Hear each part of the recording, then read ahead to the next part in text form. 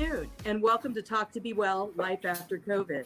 I'm your host, Dr. Robin Henderson, Chief Executive of Behavioral Health for Providence here in Oregon.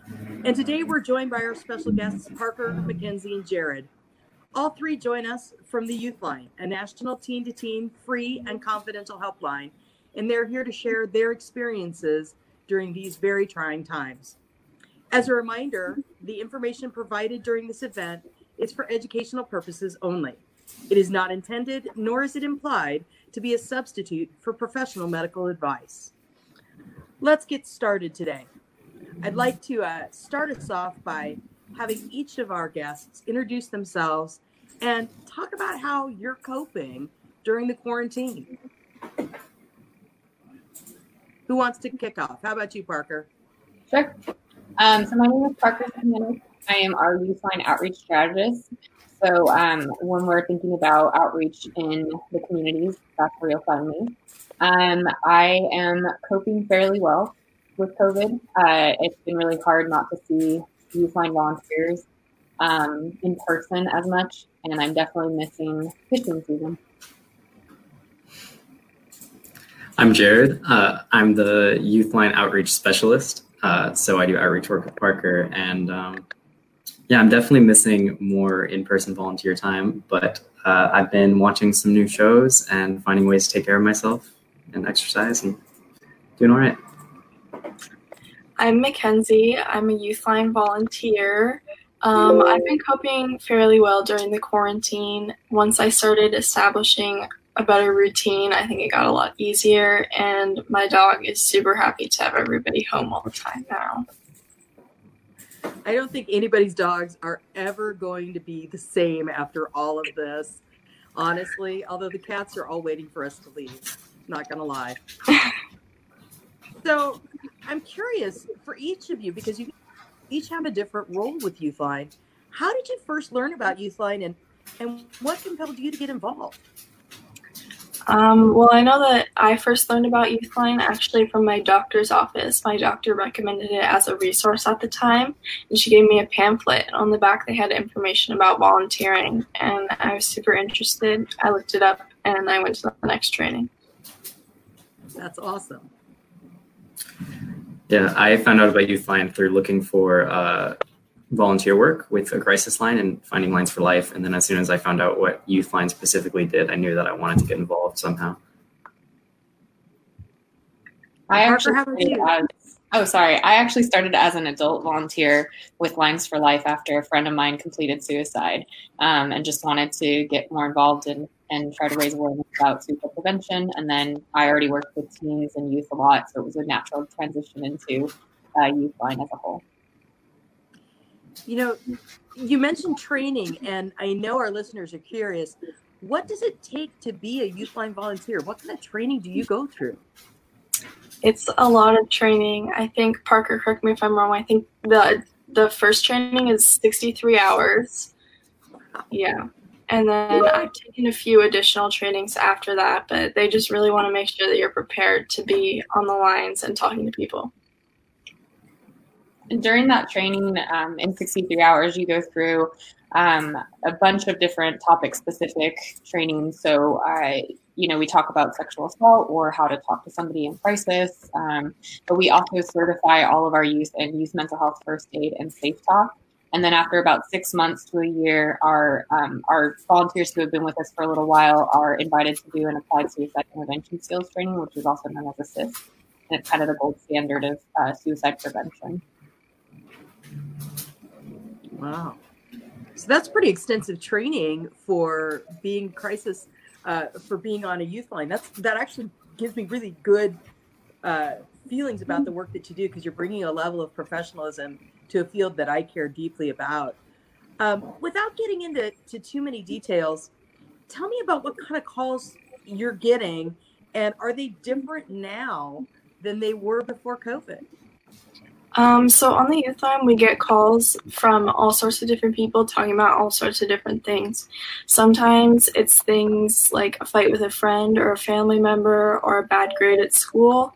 And sometimes it's things with individuals that are struggling with self-harm or suicidality. It honestly just depends on the person.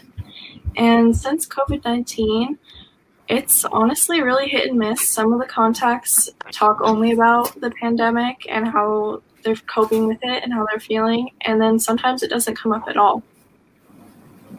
Wow. We've also seen a pretty large increase in numbers when it comes to contacts. So between, from April 2019 to April 2020, we've had about a 35% increase in the amount of calls we were getting. But we've been on a pretty upward spiral in general, so it can't necessarily be completely connected to COVID and quarantine. And like Mackenzie said, our contact acuity hasn't really changed. There are still people who are struggling with homework, and there are still people who are struggling with thoughts of suicide. Jared, how about you? Are you seeing anything different? Yeah, actually, the first thing that comes to mind for me is we're definitely still seeing the entire spectrum of like caller issues, the reason people call in. But I've noticed personally like an increase in perhaps like family relationship issues because people are stuck at home with their families during the quarantine, and there's more space for that to sort of occur, I guess. For sure, there's been a lot of people who are struggling with getting along with their family. What do you say when somebody calls and they're struggling with getting along with their family, and the answer can't be go visit grandma for a week? I mean, what do you say? How do you change up your coping mechanisms? Honestly, it depends on the person, and I think talking to the contact specifically is really important to get a feel of what exactly they need, because some people, if it's a minor enough issue, they can calm down by taking their dog for a walk or making a batch of cookies, but some people need a little bit more help than that. So it really just depends on the person in specific. And that raises another question. I know in other shows that I've done recently, people have raised the concern that there may be youth who are stuck in homes that are not healthy for them to be in. When you're on a call with someone and you begin to feel that maybe they're in a situation where they aren't safe, what are some of the things that you're trained to do? What do you do at that point if you begin to suspect that maybe somebody's in an unsafe, maybe they're in a domestically violent situation, or maybe in an abusive home? Well, my heart goes out to everybody who is in that situation, especially right now. I can't imagine how awful that would be. And I would obviously first just want to get a feel for the situation, tell them they only have to tell me as much as they want to, but obviously I want to do the best I can to make sure they're safe. Also, it's not something I would want to handle alone, so I definitely let one of my supervisors or both of them in the room know so they can keep an eye on the contact and make sure that we can get all the support for them that they need. Definitely, and a lot of the times what that looks like might be connecting those people to different resources that might be helpful for them depending on the acuity of their situation and whatnot. Yeah. And again, with the acuity of their situation, if needed, we will contact emergency services to do a welfare check, or we'll work with CPS a lot. And we'll be really open about the mandatory reporters with our contacts. So there isn't a sense of secrecy or, we're not going to keep that from them, but we're going to let them know and help them have control over the situation as well, as much as we can with them. Yeah, right away, if any contact mentions something that sets off an alarm in my head that something could need to be reported, I just let them know right away that we are mandatory reporters and that they can tell me as much or as little as they want, but I'm going to have to report if they say something that needs to be reported. So you mentioned that there's supervisors in the room you're in. What is that like, and who are the supervisors? I mean, what are the credentials of the supervisors you have with you? Yeah, so we have 2 master's level clinicians in the room at all times. And those are, people who have their MSW or LPC, and they are able to provide clinical support to contacts and the youth that are in the room. So our volunteers and our supervisors work really closely with each other as peers, and then they work really closely with the room. We also have coaching volunteers in the room that are usually youth that are 21 and up. Jared actually was originally a coaching volunteer, so he can definitely speak to that as well. Yeah, definitely. I started as a coaching volunteer because at the time of going through the Youthline training, I was just turning 21, basically. And I it's a really important role as sort of like the middle ground almost between like the supervisors who are those master's level clinicians and the volunteers themselves. You're really there to help the volunteers and be a mentor for them and support them as they support others.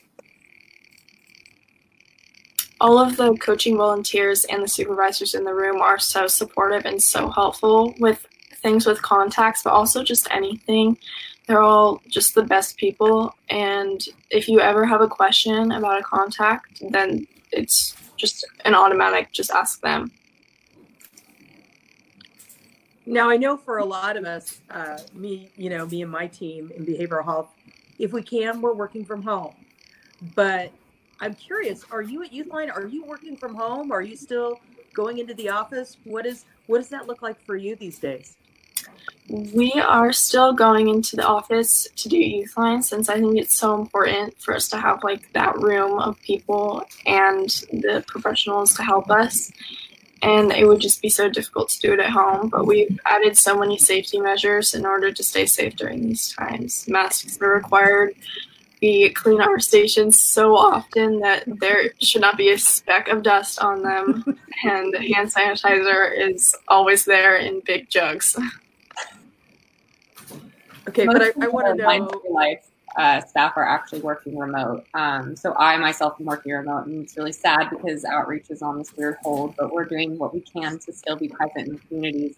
But when it comes to the actual room, like Mackenzie said, we're following all the CDC guidelines. We are still an essential service, and we would never let our Youthliners take calls or text or chats from home because they wouldn't have that master's level clinician support in the room. We don't want them to struggle with how to contact EMS or CPS or any secondary trauma that could come from not being able to support somebody in the or feeling like you failed them. And so having that support is essential to making sure our Youthline volunteers feel empowered, encouraged, and able to do the work that they're doing. Okay, what I really want to know is the big bucket of cheesy poo still there? The snacks in the room are fantastic, though. There's not there because that is COVID safe, the best way to get some sort of illness. only prepackaged single serving things that it can be safe to consume. We did start getting these little bags of cookies though, and they are my favorite. The famous Amos cookies. Oh my gosh. So we do have a question that's come in from social. How do you learn how not to take everything you're hearing personally?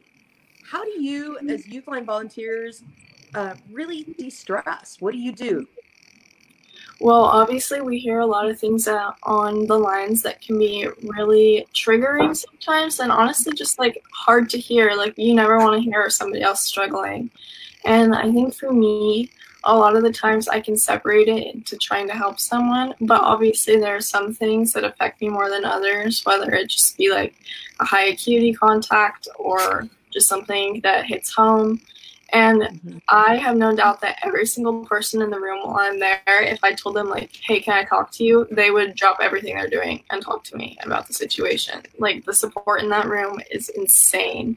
And I always have dozens of people that I could call, text, or talk to in person about anything that's bothering me. So I think that just having the support in the room is really important.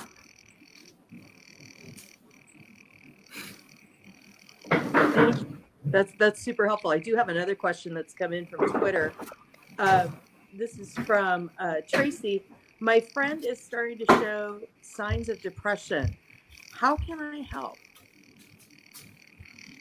Well, signs of depression can obviously be really scary, especially if you're seeing it in someone that you really care about. So I would say that if you're in the right headspace, I would keep checking in on them, making sure that they know that you care about them.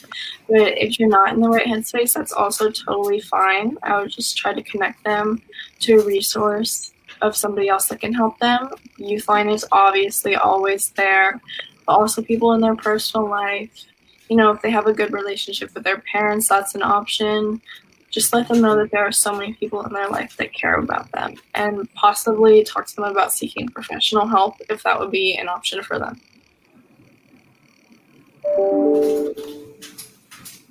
Awesome. Thank you. And I know one of the things we've talked about in the past is in your self-care is how you teach other people how to de-stress in the moment. You've got some great tips and tricks about lowering anxiety and panic in the moment.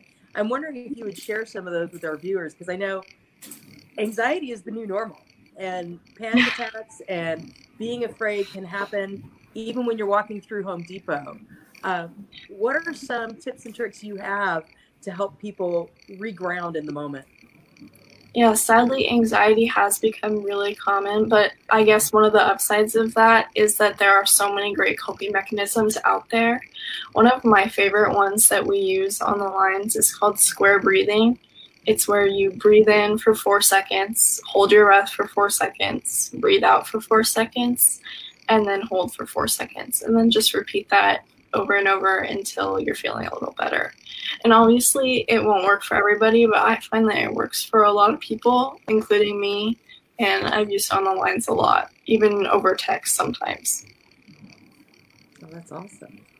I think as someone who has diagnosed anxiety and depression, I've definitely had to think about different coping skills throughout the years because, when I was 19, this thing might have helped, and at 31, this is going to be really different. So it's important to kind of check back in with what your coping looks like, or how maybe it's not helpful anymore, and starting to reevaluate your support system. So thinking is this person really helpful in these situations, or do they actually cause me more stress or anxiety and things like that. But in general, with anxiety and depression or whatever you're going through, on top of the fact that we're in a global pandemic, I think it's really important to give ourselves some grace and compassion because it's really hard to come by. Humans aren't really naturals at giving ourselves compassion in the first place. So it is a learned thing. It's not something inherent. It's not something natural for us. So trying to just sit with it and say, I'm doing the best I can with what I have right now, and this is all I can do is okay too. And another thing I just want to point out, especially during COVID, is that we don't have to be completely productive.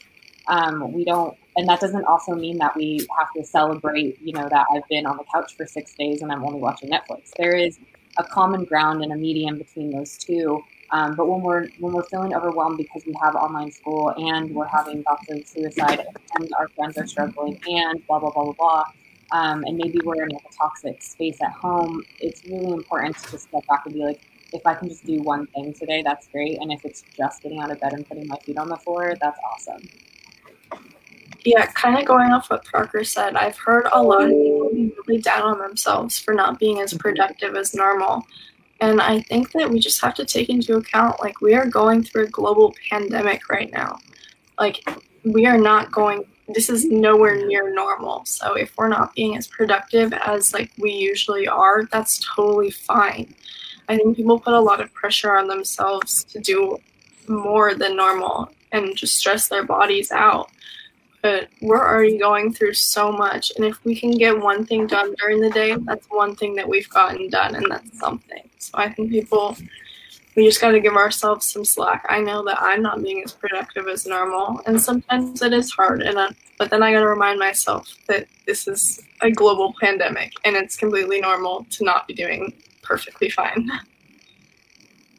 Definitely. And sorry, in a similar sense, I find myself to be fairly self-critical from time to time. And I think an important way that I've conceptualized it is that you can only do the best you can, and that the best you can is very fluid and changes with, the context that you're presented with. And in the context of a global pandemic, the best you can might not be what it always was or what you'd hope that it would be, but you still have to recognize that you can only do so much. Mm-hmm. And the best that somebody else is doing. I know with social media, you can see what everybody's doing all the time. And just because somebody else is being super productive doesn't mean you have to be. That's definitely that's a really, really great point. I love that you're living examples of that self-compassion and grace, and encouraging people to give themselves grace. Social media can be a real trigger for people. Do you find that you get calls about people having issues in social media? And is there anything different that you tell people there? For sure. A lot of people reach out. Just social media can be super toxic for a lot of people, especially because there's so many different people you can compare yourself to. There's so many different triggers for different people on all the different apps. And we do get people reaching out, talking about social media and how it's affecting them. And then usually it's different for every person. I usually say, like, take a break. There's no harm in just staying off the apps for a little bit, if that can be helpful to you.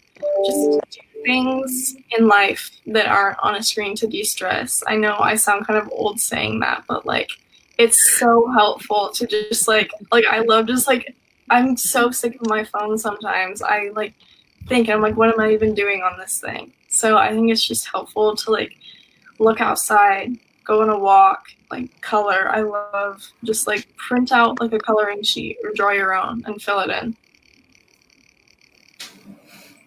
And I think right now being really aware of the kind of information that you're receiving and what you're looking at, because there is a lot of misinformation. And so if you're, if you want to watch the news, bless your heart, but if you want to watch the news and you want to look at information regarding COVID, make sure it's coming from reliable and credible sources. So going like directly to CDC or, looking at legislature around it, like these really, these sources that are going to give you the right information, because there are so many different outlets, and that can really induce a lot of stress and anxiety in people, whether you know that it's happening or not. And if you're watching a lot more news or taking in more information than you usually do, you might see an increase in some physical symptoms that you hadn't had before, or some mental health challenges that you hadn't had before. So it's really important that you're taking in as much news as you can, if that's what you want, and also giving yourself those breaks that Mackenzie was talking about, not just from the news, but from social in general, or texting, or just screen time. Because right now, I think we're all like zoomed out and Google hanged out and like all of it. We're done with it. So making sure we give our eyes a break and our backs a break, and getting up and walking and all of those things too. So I do have another question that's just come in. How do you all recommend we leverage social media in creative and positive ways to support one another? I know Youthline especially has a really big presence on several social media platforms. How do you create positivity in that space? I think social media for a lot of people can definitely be a highlight reel. I mean, people like to post like the good aspects of their life, not necessarily the bad parts. So just recognizing yourself that like it's not everybody's bad parts. People's lives are not just what they post is really important. And also, like, Youthline has an amazing social media with so many coping mechanisms, so many supportive people, and there are so many great like Instagram pages, Twitter pages that just have all sorts of things like that. So if you can fill your feed with supportive things and not just highlight reels, that can be really helpful for a lot of people. Yeah, definitely. I think it's really huge to find pages and things that are posting messages of hope, because it's really easy to lose sight of that when you're keeping up with the news all the time and whatnot. So just surrounding yourself with the right type of positivity and hopeful messaging can be huge, as well as just social media, though it can burn us out, can also be used to stay connected to people. So, finding the right ways for you that work to help you feel more connected to others without burning yourself out. I agree completely. And I say all the time that, just because you think positive things will happen, I don't believe in that. I think that you have to take action, but thinking positively sure does help, right? It doesn't hurt us to just kind of see it on the bright side, or give ourselves some space for some optimism every once in a while. No, that's really, really helpful. I know our friends that we work with sometimes at #ICanHelp talk about when you see someone online being bullied, flood their post with positivity and with positive messages and supportive messages. And even doing that to people who are doing the bullying, to help them, change their frame of mind and their frame of reference, to flood them with love and positivity can be a very supportive tool. I'm a big believer in that as a way to creatively change the game in social media. I do have another question. One of our viewers, Matt, has asked, can I call Youthline just to talk to another teen, or do I have to be in crisis? So Youthline is a crisis and support line, so you do not have to be in crisis to call. We're here to talk about any sort of mental health issue. So yeah, you can call in if you're just having, a lot of people call in and think that like since they are suicidal, they can't talk to us or we're too busy. I've gotten that a lot. People being like, well, if you're busy, like I don't want to bother you. It's never a bother if you reach out. We are always really want to talk to you, and you do not have to be in crisis to reach out. I think it's a good opportunity too for young people to rewrite that narrative around what crisis actually is, because we do think about crisis and we have high level crisis of, you know, I'm self-injuring, or I'm thinking about suicide, or I know that A, B, and C happened, right? But crisis is big and small. It's all the in-betweens. And so if we can reevaluate that in our brains and give it a new definition and say that, like, if I'm having a bad mental health day, that can be a crisis and you deserve to talk to somebody. So whatever it is that you're going through, you should have that support, and you have it at Youthline. And we can also brainstorm other ways you can get support if you're feeling like that's not something you have in your day-to-day or your personal lives or personal networks. Yeah, one of my favorite things that we say at Youthline is crisis looks different for everybody. One person's crisis is not going to be the same as someone else's. And even different people's crises can look different. I mean, there could be someone who's really upset about having a bad grade, and that could be a crisis for them. Then there's someone who's really upset because they can't stop self-harming, and that's a crisis for them. And neither is bigger or smaller than the other. They're both equally as important, and we're both happy to talk about both of those. That is awesome. Awesome. Awesome. I want to make sure, as we're starting to wrap up, I know that your outreach efforts to get new volunteers have probably taken a bit of a hit, given that you can't go and present at school assemblies and do the normal things you would do to talk to teens. So I want to make sure to give you some time to, what is the commercial from Youthline for getting some volunteers to come and do training later this summer when we can all be back together? Awesome. I'm glad you asked that, because even though recruitment looks different, it's still happening. With outreach in the classrooms, we're now offering a virtual lesson. So if teachers or organizations or providers are interested in that, they can always reach out to us and ask about that. But when it comes to recruitment efforts in general, we're still having a pretty large amount of teens who are reaching out about potentially volunteering with us. We actually just did our second virtual orientation this week, and we had about 40 people. And the last one we had like 50 or something like that. So we still have a lot of people who are showing up. That means that training is on hold a little bit, but it's going to resume soon. And it's just going to look really different. It's going to be smaller batches of teens. And we're going to follow all the CDC guidelines, and we're going to figure it out. But if you're interested in volunteering, the only requirements are that you have to be between the ages of 15 and 20. If you want to do a coaching volunteer, you have to be 21 and up. And then you would have to go through the training, and you have to live in the Portland metro area or in Central Oregon near Bend. Other than that, you can reach out to us and we can give you more information about what that looks like. And our email is actually youthl@linesforlife.org. Awesome. And we will be sure and put that contact information online so that you have that. Jared, what's your pitch to get people to join?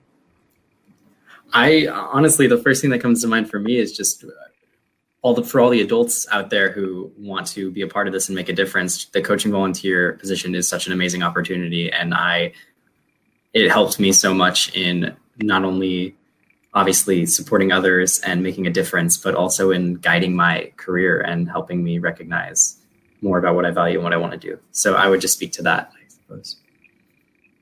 And Mackenzie, how about you? I would just say that Youthline has changed my life in the best way possible. It is hands down the most supportive environment I have ever been in. It is amazing. It's helped my own mental health get worlds better, and I love it so much, and I think that it's a great opportunity. Well, I think that's the best way to wrap today's episode. I want to thank Mackenzie, Jared, and Parker for joining us today on Talk to Be Well. I'm your host, Dr. Robin Henderson, and I think next week, Parker's going to do a takeover for me next week with some of our other students. So join next week at noon on Wednesday. If you're looking for help processing anxiety or any other medical questions, or if you need help and just somebody to talk to. You can always visit us at providence.org, but you can also call the Youthline and text teen to 839-863. Again, that's teen. Text the word teen, the number 2, teen, to 839-863 or call 877-968-8491. That information will be online. Thank you again. This has been a great show, and be well.